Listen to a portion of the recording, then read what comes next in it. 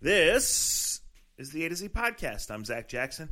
He's on Dre Knott, at Dre Knott, at Akron Jackson on most of your favorite social media platforms. We're at A2Z podcast.com, Facebook.com/A to Z podcast. Shouts, as always, to Scene, to the Honeymoon Grill, to American Fireworks and Cleveland Whiskey for helping to make this thing happen.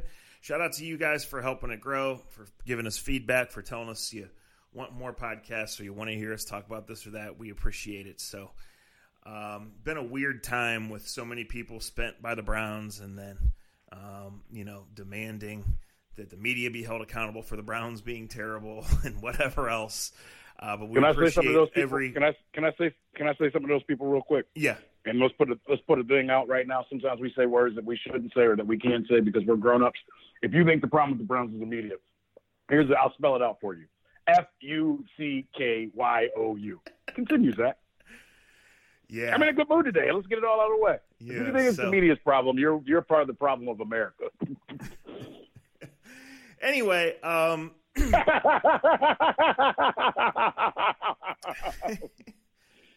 yeah. I've just the comment section and my DMs. Oh my God. My God. That's all I can say. I texted this to you last night, and we'll talk about the Browns win. It was a win, and a win is a win. It's Monday, and Victory Monday in Cleveland, Ohio looks exactly how it should look when you basically pee down your leg to get the victory. But I avoid and look, we're people's people. I mean, Zach finds his way out at a high school football game almost more than he does an NFL game, and he puts himself amongst the people.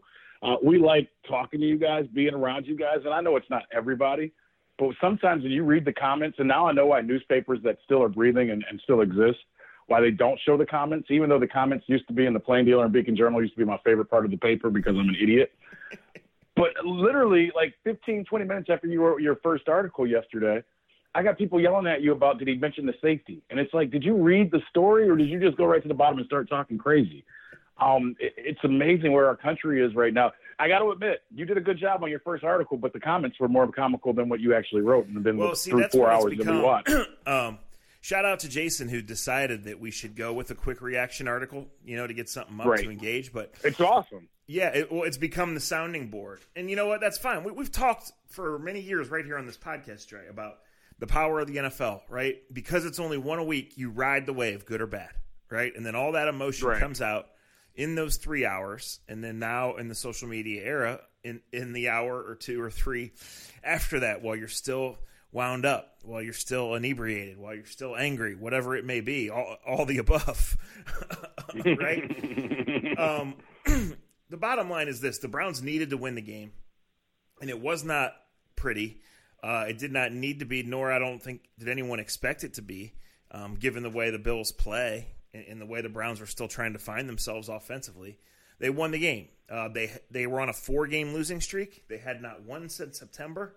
And as I commented on our athletic podcast, it was awesome to see the emotion of the fans finally. I mean, November 10th, you win your first home game of the year, right? Right. So yeah. The people that stuck around and they made the plays, and it's just been such a bizarre season on many levels. You have Hollywood Higgins. They won't play him, presumably because of what he did. Then he catches the pass. The defense, which I don't know, has been bafflingly bad. Finally plays good against the run and stands up and doesn't let the Bills get past the 35 or 36-yard line. And frankly, yesterday nobody's making that kick. They missed it. So. Yeah, well, before we have a parade for the defense stopping them there, I think at times Freddie may have been calling plays for the Bills too offensively. He may have been all-day offensive coordinator. Look, the win is great, and Lord knows I do not want to pee on the parade of a victory because victories are needed. And the one thing about football that's so different from NBA basketball, so different from Major League Baseball, and part of the reason why we have conversations the way we have conversations about fans, about people reacting on Twitter or on comment sections is that football is in my estimation, football is a hard sport to be a complete fan for because you only get 16 opportunities to win or lose. So there's only 16 opportunities for us to talk about in 60 minutes to actually talk about a game. And the Browns, for whatever reason, for 20 years, have found a way to make stories on Monday through Saturday when they don't play games And it becomes this constant riot back and forth between fans and media and the players about how good or how bad they are, because the 16 games, there's not a lot we can take away from that make us walk around positive. Where in baseball, you can't get caught up in an error in the third inning on Monday because, well, there's another game on Tuesday. You can't get caught up in a bad defensive series in the NBA because, well, there's another game on Wednesday, and they're going to do the same thing on Wednesday, Friday, and Saturday. But there's so many possessions. I just think the sports are different and how they're written about, how they're talked about on radio, and the buildup. And all of those things are positives about the NFL, in my estimation. Like, I don't want to sit here and make fun of Freddie for 45 minutes, 35 minutes. I don't. It wasn't a beautiful win. The Buffalo Bills aren't a beautiful team. But you know what? They were on the schedule, and the schedule said at 1 o'clock on November 9th or whatever it was, those two teams were going to meet. One was going to win, one was going to lose, and the Browns walked away as victors. And as you said, even though you got guys basically, walking the red carpet and talking about shaking the shit out of people and talking like they're on the way to the Super Bowl, well, I get it on one hand because you only get so many opportunities. And Lord knows when you only get so many times to win or lose and you get times to gloat, you're going to gloat because that's, we've told you on this podcast a million times, we're in the industry and the work we're in that a goes life in, pattern. Dre, you should celebrate. Absolutely. Yes. Absolutely. Yeah, no, we don't. Yeah, I don't have anything wrong with that. But I think some of the realities of what we spoke on before 1 o'clock yesterday still exist for the Cleveland Browns. And I think, that's look. You want to start off with positives, and we've weaved carefully about the Kareem Hunt situation from day one. I think I don't want to speak for Zach. Zach will speak for himself. I think both of us, when you listen to AZ podcast, we want the most positive things for Kareem and his life and for his family. I do pull for him and cheer for him because, how can you not? I've always told the story, and I get pissed when people hate that I cheer for Ohio kids. No matter what, like people still are mad at me that I'm happy for Kyle Schwarber that he won the World Series in 2016, and I'm like, well, why would I not? He grew up in Ohio with the same dreams I had, the same dreams all my buddies had. He wanted to play at Ohio State. He wanted to play Major League Baseball or NFL football.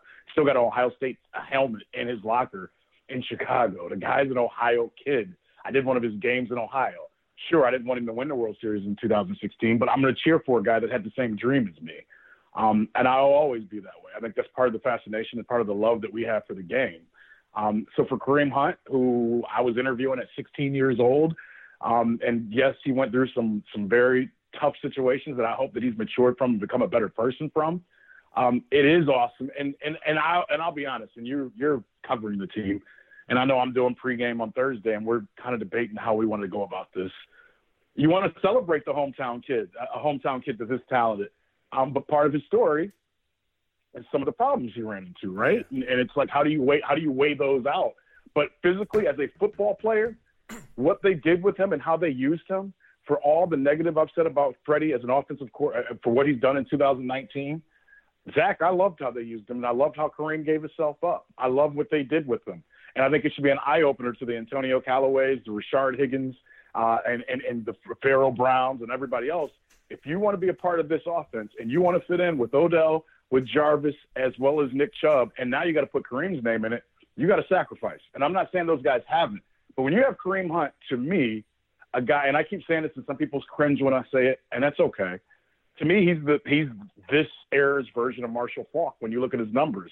And that, to me, is one of the best running backs of all time because he can catch the ball, because it's almost like, and I've said Marcus Allen in the past too, because he can catch the ball, because he can block, because he can run, because you can line him up in multiple positions. He's the switchblade of switchblades. And in this era of offense, if you learn how to use that guy just right, he can still put up the same numbers he put up in Kansas City without all the touches. So I will walk away from this game with, yes, it was a win, but what I love more than anything else is they figured out how to use two running backs, and you don't see a lot of teams do that in the NFL. And to me, they've got two of the best running backs in all of the NFL, and that should be the focus of the offense.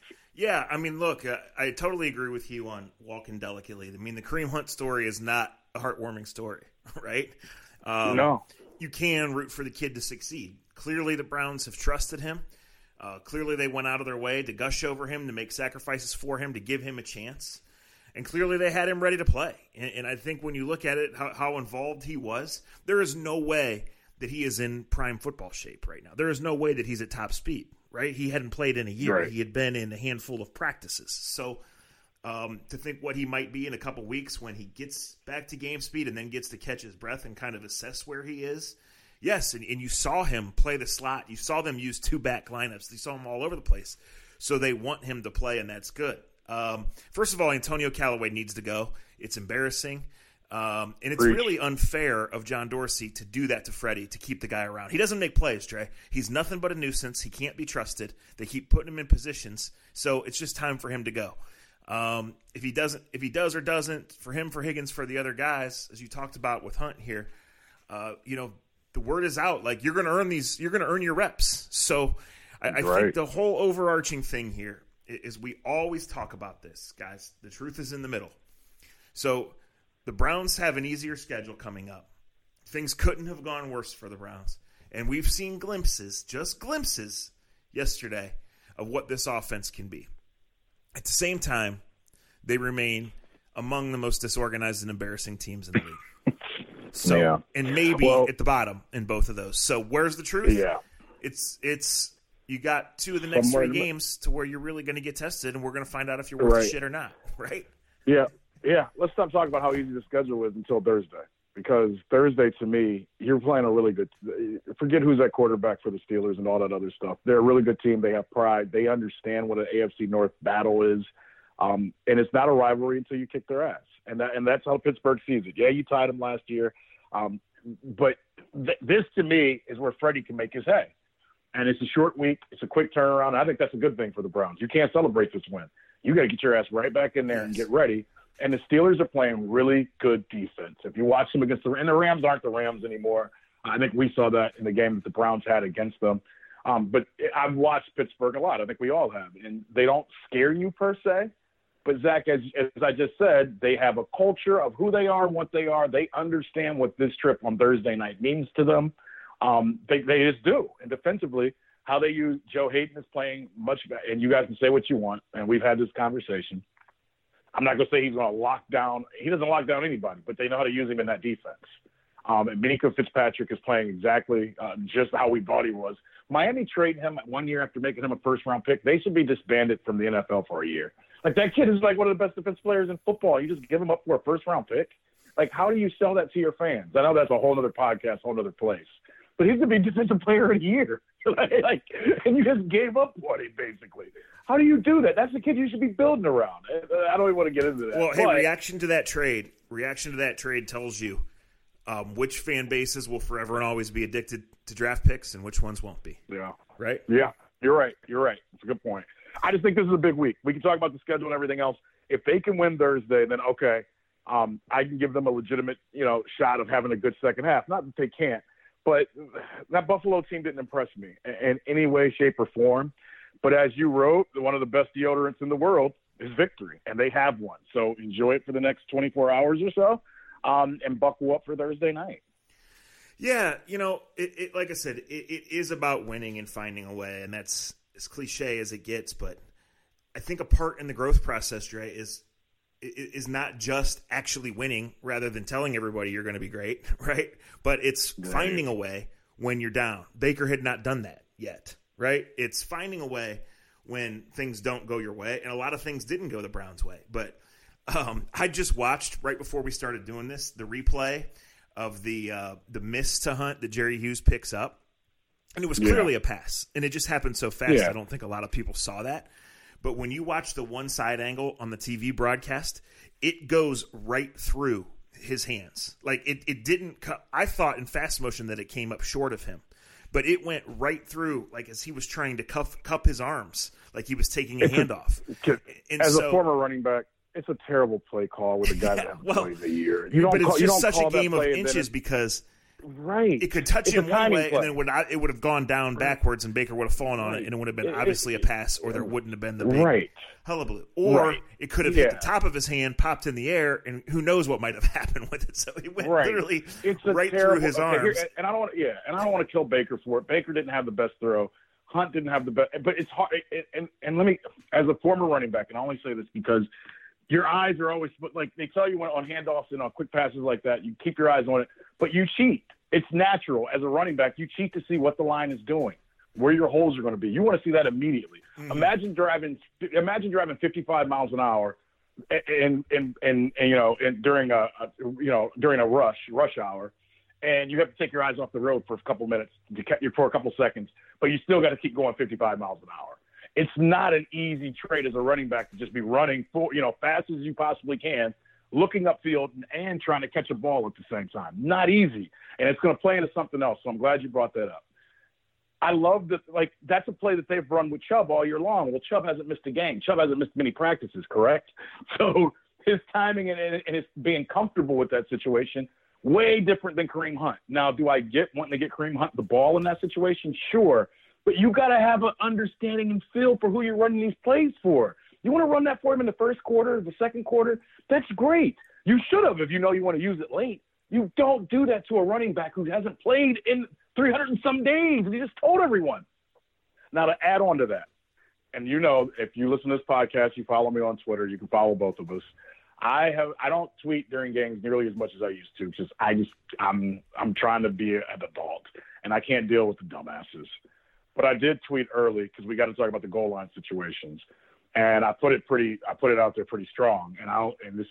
Look, I'm not a football savant, but I love the game, and I've studied the game, and I love the offensive side of it. My uncles coached it for years.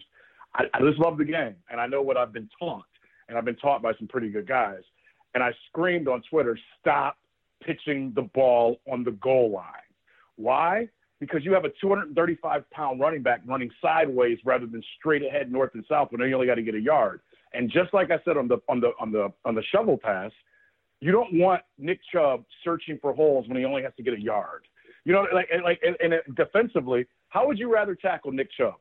Running sideways, looking, or running straight ahead? And if you're going to run those type of plays, spread the defense out. You played into what the defense wanted you to do, and then you do it 3 times. Like, how hard-headed can that possibly be, Zach? It's so frustrating because I am not smarter than any coach on the Browns sideline. I will say that. I know that. They've pissed away more football than I'll ever see or know because they spend all their days watching tape. But it's elementary stuff like that makes a kid that played in high school and college or makes the average fan go, what in the hell are you doing? Why would you just a week ago, he was bitching saying he went for the quarterback sneak because why would I turn around and hand it off 7 yards to get 1 yard? That was a quote from Freddie Kitchens, correct? Then the next week you're going to pitch it when you need 1 yard? It's frustrating. It's frustrating. All right, let's before we dive into the red zone stuff, 8 plays from the 1 yard line. I mean, but let's put this into where the Browns are. Okay, just trying to get Odell involved is progress, right? And so yeah. I look at this team now headed. It'll be squarely in the middle of November the next time they play, and it'll be Game 10. So headed to the back stretch of the season. They're just behind. And there is a chance, Dre, that given the schedule, given that Kareem's here, given that they're finally at least trying to get Odell involved, given that Nick Chubb is running like a bat out of hell, a 230-pound mean bat, there's a chance that this thing all starts coming together and it just looks back and they were just behind schedule for whatever reason or reasons. Maturity, coaching, right. Offensive line play, all of the above, right? Right. But in the full evaluation, and this is what John Dorsey has to do, this is the people that John Dorsey trusts the most have to do, this is what the players have to do with themselves. In the full evaluation is everything of why are you behind? What happened? What didn't work? The fact that you're searching for answers on offensive line, I think that falls mostly on Dorsey. Whether you finish 6-10 or 9-7, your quarterback has to play better. Quarterback has to be healthy. I mean, he played one of his better games yesterday. It was far from outstanding. However, he did lead the last drive. He gives Jarvis a chance to make that play on the sideline. Right after that crazy Jerry Hughes play is 3rd down, calm completion, boom, boom, right down the field, right into scoring range. That's exactly what you want to see in that drive. If you look, it looks like he called the winning play. He called Higgins' number. Higgins got open. He threw a dart. Honestly, his first touchdown was an even better pass. Can I ask you a question real quick? Yep. I've heard little bits and pieces. Do we know the significance or how much Baker called the last play, or was it just simply because they put everybody on the left-hand side. They had Higgins one. Yeah, I don't think we know. I'm not trying to kill it, but I've heard people say yeah, no, I think we're insinuating from what the TV showed. You got one-on-one on – okay, but if you got one-on-one on one side, that's not like breaking the bank as a quarterback. That's what every quarterback in the NFL should do. But it's making the right decision. It's making the right decision, right? What I'm saying here is this. Like, you know, there's going to be a full evaluation, and it's not getting made on anybody or the Browns themselves after 9 games, right? And 3-6, I don't think anybody wants it to be, right? But, guys, the games are still mismanaged. This is a power run team. It's still running too much empty in its own goal line, right? There is still there were signs, and I think Jarvis drives this, of a rhythm passing game, of setting things up, of Baker getting rid of it confidently and accurately, and that setting up the next pass. But, I mean, this is what has to improve, guys. Like, they could win some games here, and they could bury the Bengals, who are historically bad.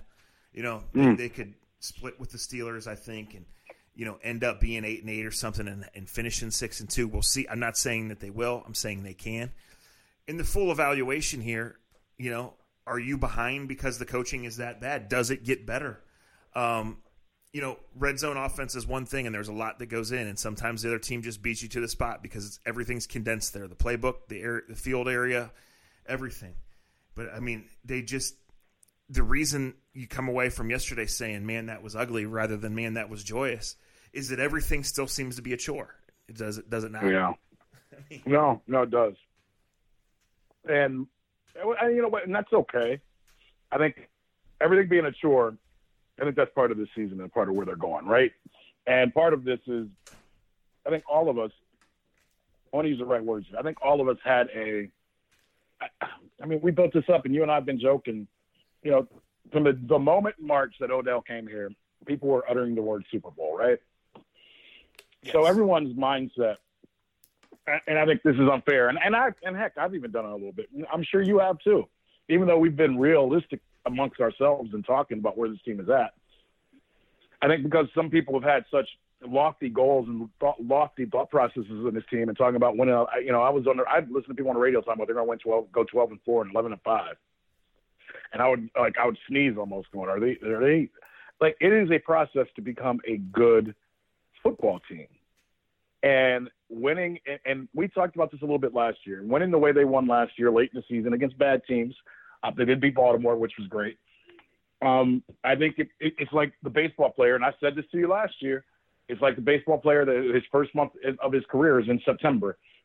And baseball people always tell you, don't judge a player on what he does, you know, in the last 3 weeks of the season, the last 4 weeks of the season when he's trying to make his way. And some guys is hanging on for his dear life, trying to just, you know, and trying to get through the season to say put in another season. It can be fool's gold. This team, no matter how we look at it, and they did, and you say John Dorsey. John Dorsey, I think, has to look in the mirror at John Dorsey. This team was put together with a lot of talent, but they're not a playoff team yet. And I think part of, and this is how John Dorsey has to look at it, from my opinion. Okay, are we growing? Do we have more room to grow? Right. Are we at a place that we're hitting? Are we at a place? Is this as high as Freddie can be as a head coach? Is Steve Wilkes the best defensive guy that we can have for what we're going to face and how teams are? Because look, you made a good point, and I don't know how. Like, Buffalo's starting a running back that's old as you. Shit. God bless Frank Gore, and Frank Gore knows what he's doing when he has to get a yard. And the other kid is like my height, Singletary, and God bless him. I'm not. Teams are if the Browns ever click offensively, teams are going to do what Buffalo. They're going to try to run the ball and keep the ball away from you, right? That's what teams do against offenses that can go up and down the field. And the Browns rightfully should have scored about 35 points yesterday. And Buffalo basically was just like, we'll take the air out of the ball, we'll run. You know, yeah. We're not going to let you. We're not going to get into a fast-paced game with you. We're going to do what we do. We're going to keep the ball, and we're going to. And it was a. So what I'm saying is, if you're John Dorsey, you got to look in the mirror and say, do we have the right defensive coach, the right offensive coach? Do we have the right players? Do we need to take back a little bit and get some grinders? Because like you've said this for 3 weeks straight on this podcast, and I think it goes over everyone's head, mine included. This is a power run offense. Yes. It is so simple. They are best, but they don't have a fullback, Zach. Like you can't be like. All right, who did I watch last? Like there's teams You know what? The Minnesota Vikings, and this is Chuck. Well, I won't say who I text last night, but throughout the week, last week, and it's somebody who you guys know. I just don't want to get them in trouble. And we were talking about the coaches search, and the person flippantly said to me, "He goes, well, shit, it was either Freddie or the guy calling plays in Minnesota that we never heard of." So I thought about that when the Vikings played the Cowboys last night. You know what they have, Zach, that made them. They only ran 2 running plays last night against the Cowboys. They basically want to run outside zone. They want to run outside zone. And they did it 4 different ways, Zach. It was awesome. And I'm sitting there thinking Kevin Stefanski could have been good for us because they use a fullback sometimes to kick out the outside guy and then run inside the tackle and then bounce it. And the Dallas Cowboys have great defensive ends. And they found a way. Early in the game, they could not run outside. But when they needed to, their biggest drive, and they just ran it from 3 different formations. One time with a fullback, one time with 2 tight ends, one time out of the power I. And I'm sitting there thinking, going, man, this is simple football, but they're giving the Cowboys fits because they're saying we're a power run team. We're going to get in power sets, and we're going to run down your throat when we need to and not rely on the quarterback that's got $80 million secured in the bank. It's a brilliant way to run offense. And I start looking at Minnesota. Don't they have a lot of the same characteristics of the Cleveland Browns offensively? 2 star wide receivers, a star young tailback, a quarterback that's older that you think can manage the game. Their tight ends, they have an old tight end and Kyle Rudolph, who made the great catch, but they went out and they drafted Irv Smith Jr., who has the potential to be a stud as well. And then they moved their center, who's from Ohio State. They moved him to guard. All I'm saying is I see teams on every Sunday, and I thought about you last night, and it's weird to say that.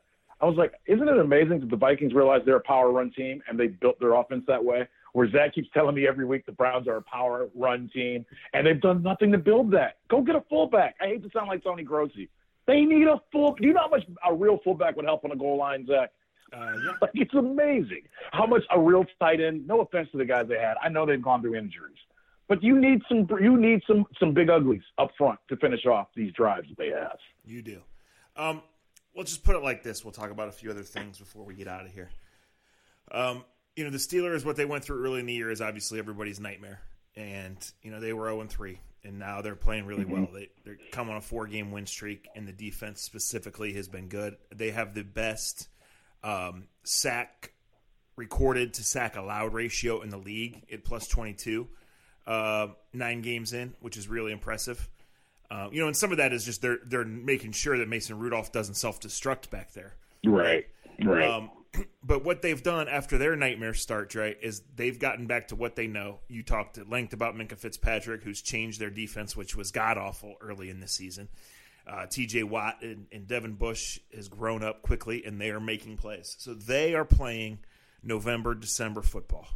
And the Browns are still playing September, October football. So twice in the next 3 games, this Thursday and 2 Sundays from now, we will see the Browns against the Steelers, and we will see if the Browns are, where they are. And like I said, if the Browns win 4 games in a row, they're still going to be on the outside in, but we'll look then at where they stand in the playoff race. This is honestly about finding out, getting the full evaluation on every aspect, specifically on your coach. And sometimes when I watch these Steve Wilks defenses, I wonder what they do all week during the week too. So every aspect here, full evaluation. But most importantly, guys, you are married to Baker Mayfield. And this is about A, getting him out alive, B, him playing with confidence. It doesn't need to be perfect. He doesn't need to throw for 330 specifically on 40 tries. I'd like to see him throw 28 passes a game, 31 passes a game, right? Yeah, I'd like to see him hand the ball off, not pitch it, hand the ball off. Right? Yeah.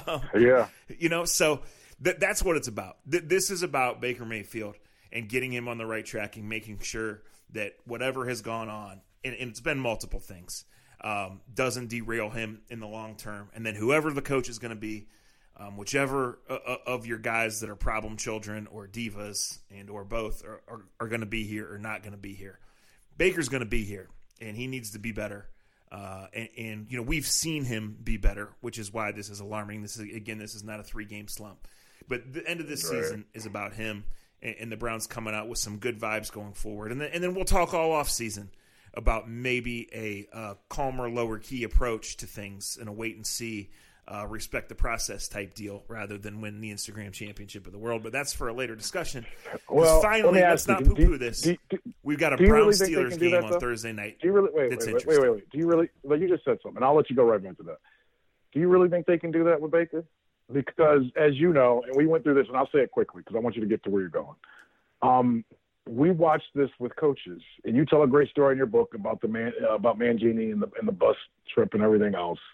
And the one thing Mangini said to me, one-on-one, is that, Andre, if you start your program off with the team and you start off soft and you allow them to be one thing, that you'll never be able to change them because I think you're phony and fake. I think that they've allowed Baker to be Baker. I don't see them putting my line. I don't see the toothpaste going back in. You got to live with what you've allowed him to be, and that scares me. I'll just leave it at that. And I've had multiple NFL coaches say to me, you can't change guys. I was talking more about him as a player, and I certainly think his personal maturity is a part of that. But I meant the whole vibe in and around the team, internally and externally. How do we have a firm grip on who and what we really are, where we really are, what it's going to take to get there? Yeah, I know what you mean. And Tom, and whoever I'm saying this, because I'm a big fan of The Athletic, as you guys know. And I read your articles almost as soon as they post. I feel like a fanboy. But was it Tom or Jason? They were writing about the penalty on Jarvis Landry. And it was written well because Baker's quote was basically like, it didn't hurt us because Jarvis is a player. Jarvis is our leader. Jarvis knew what we needed to pump us up. And you know what? For as much as it pissed, like I never, and this is weird, but it's real. I never got pissed at Jarvis getting that penalty because, and like as Baker said that, I shook my head in agreement. Like, yeah, I got what was going on. I don't like the penalty. I think referees should stay out of that unless it gets ugly. Whatever. I don't know what was said. Referees have their job. But when Jarvis does that, I'm like, hell yeah, he's here to play, and he's telling this corner, don't talk shit to me. I'm about to give you that work. That's part of the game. I'm sorry. You're right, but let me say this. Here's how I read that situation. And I love Jarvis, and I say he's the one guy who shows up and plays his ass off. But here's how I read that situation. When Jarvis was with the Dolphins, he had a block that basically ended a Bills player's career. And, correct. I thought in that moment that was him personally wanting to yap with those guys when it was like, you just made the play, you just scored the touchdown. You guys are 2-6. Get your ass back to the huddle. That's the way I read it. I wholeheartedly agree, but you just hit on it. For most people, you just told something. I knew that part. There was deep blood between those two teams because not only did he do that, he knocked a guy out in the preseason game last year against them as well, if you remember. There is bad blood between Jarvis and the Buffalo Bills. All I'm saying is, I'm a Jarvis. If I was going to buy a jersey of anybody on the Browns, he'd be on the top. He's in the top two for me. I would buy an 80 Jarvis Landry jersey. I love how he plays. To me, Zach, we don't know what those Buffalo guys have been saying to him either. But my point is, you're right. Happens. No, I'm just saying I don't think anybody handled it with maturity. Right. No, but there's not always, and I'll say this, and that's why I go back to what you said about Baker. I love this conversation though because I think it has some deeper roots.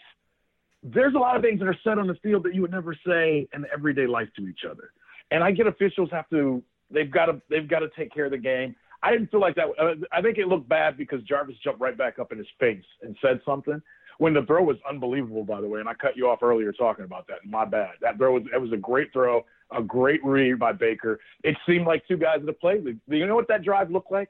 It looked like a drive where it was a team. It was a team drive. The big throw. Yes, the big throw to Jarvis in the fourth quarter where he had to adjust and go get it. You know what that looked like? Two guys that have played with each other and practiced with each other that knew that in that moment, hey, I may have to throw to your other shoulder if I'm taking a hit, Jarv. You got to go get it for me, brother.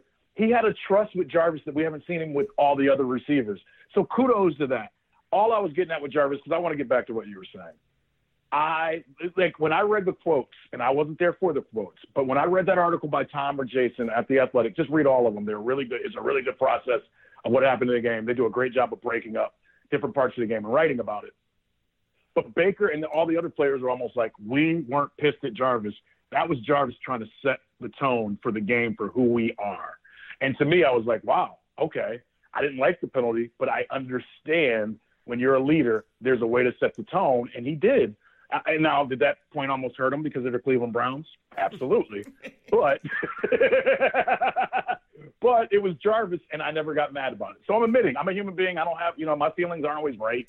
But I do love Jarvis Landry and what he stands for. Well, look, with this team, I mean, Dre, they had 50 penalty yards in the first 3 minutes of the game. I mean, I'm not discounting what you're saying about the heat of the moment and setting the tone and how guys trust Jarvis. But, this is a team that's continually self-destructed in multiple ways. Yeah. Right? And I'll tell you guys this.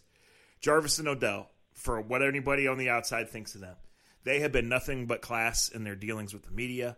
They have been, you hear nothing inside the facility other than they're workers and they're pros and they love football. And so, people get caught up in what they post and how they dress and all this. And Odell's long, winding answers, they are exhausting. I'll give you that. But they're grown adults. They handle their business and they love football. And when you look up and down the rest of that receiver room, the maturity level is not real high.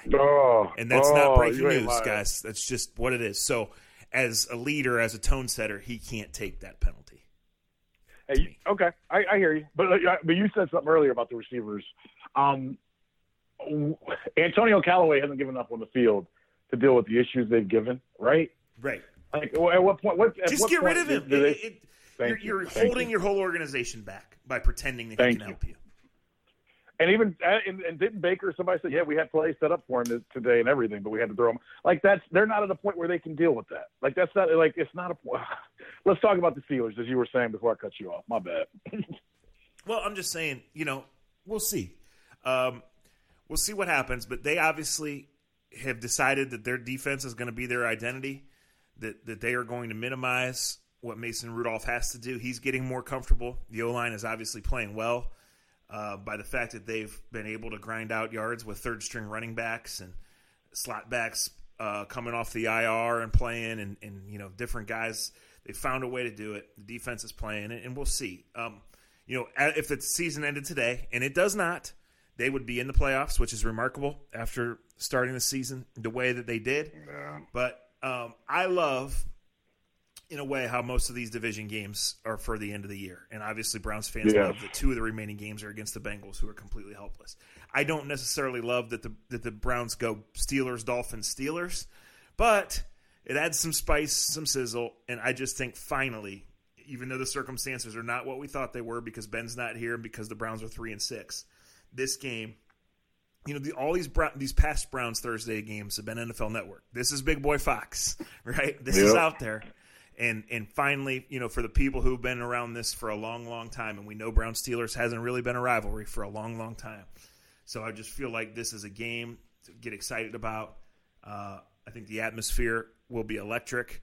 And, I think it's a great challenge for both teams. I think it's another probably 17, 19 points wins it. That's just kind of the nature of the beast.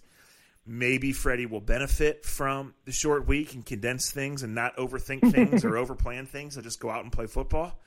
And against Minka and Bush and those guys, I'm really interested to see what happens. Yeah, Devin Bush, I tell you what, I walked by him, and I told you this when it happened.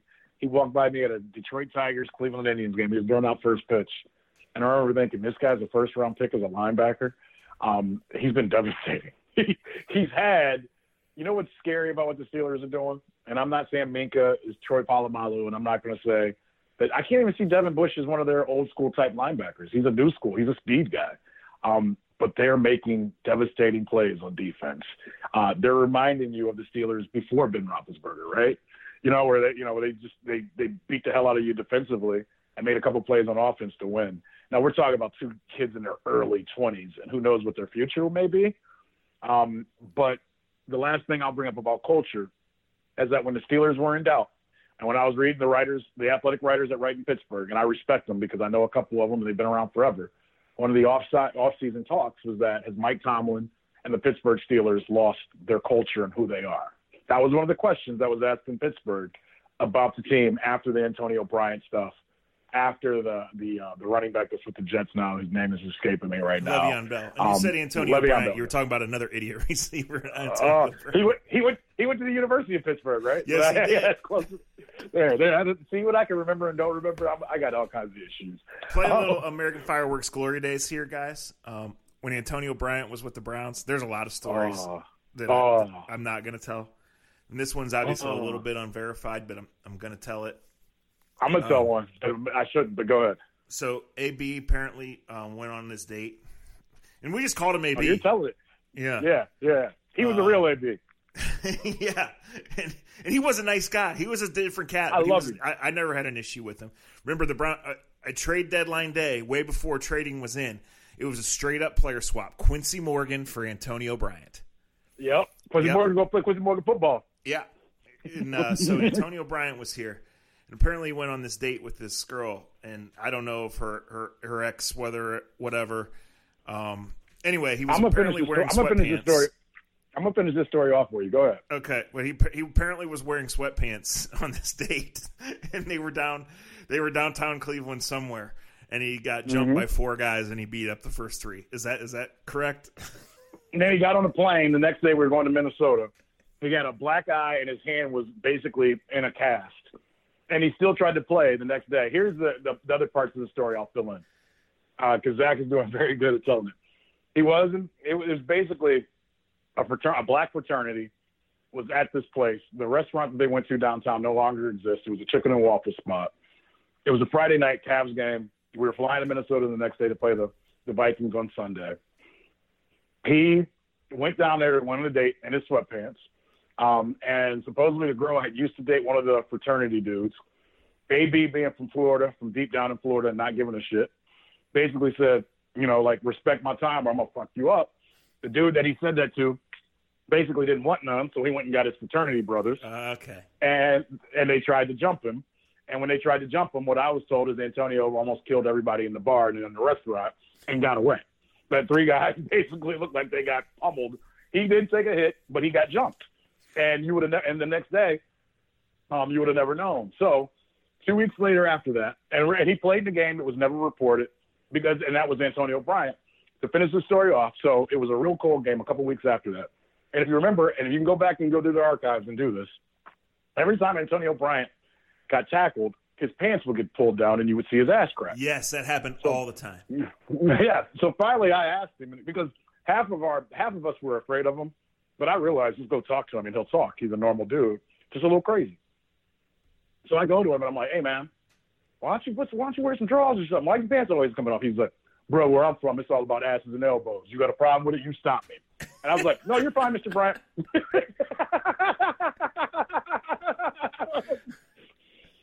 I'll never forget that dude. I love that dude. And if he would have ever, but see, in life, if he would have ever just had some calm in his life, he could have been a stud, Zach. He had all the ability, was strong, fast, ran great routes, had strong arms, could fight 3 guys at once. Yeah. He was a different character, though. He was a different character. He won the Biletnikoff. Pitt had back-to-back Biletnikoff winners, Larry Fitzgerald and Antonio Bryant. Yeah. Right. That's unbelievable. And he was like I said, he was intimidating to a lot. But if you took the time to get to know him, he was not a bad person. He just grew up in a whole different world than most of us grew up in. He was a competitive dude. He loved to play. Yes. Yeah. All I can say is the guys on that team that were really competitive, that we respected, they thought the world of him. You know, that's all I got to tell you. The guys on that team that played with him, they absolutely loved him because they said when it was game time and it was time to play, that was the guy that you knew you could get in a foxhole with. Quincy Morgan for Antonio Bryant. That one goes in the archives. This has been American Fireworks Glory Days. They're open all year round, 24/7, AmericanFireworks.com. If you want to go out there and get some gift certificates or get some stuff with the holidays around the corner, they're on 91 in Hudson. It's easy to get to from anywhere. Tell them A to Z sent you, and they've been known to take care of you. Dre, I only got about 3 minutes here. Okay. Asses and elbows, 2 questions. Any injuries we should worry about going into Thursday? No, I think they came out pretty healthy other than the bumps and bruises. So, okay, that's good. That's huge in a short week. Yeah, I'm not sure they'll have Olivier Vernon back, and that's a significant loss. Obviously, but yeah, that's huge because those things. I haven't gone back all the way and watched, but Chad Thomas was okay from what I saw. Yeah, I haven't watched the whole game yet. I watched bits and pieces, and I went back and made sure that I watched the last drive a couple of times. But, yeah, I have not gone back and watched the whole game yet. It's still just about exactly 24 hours out as we record this. All right, that's fine. Let me just some pieces to put together. Big week for me, for my wife. My wife was already on the Cribs in Cleveland show this morning.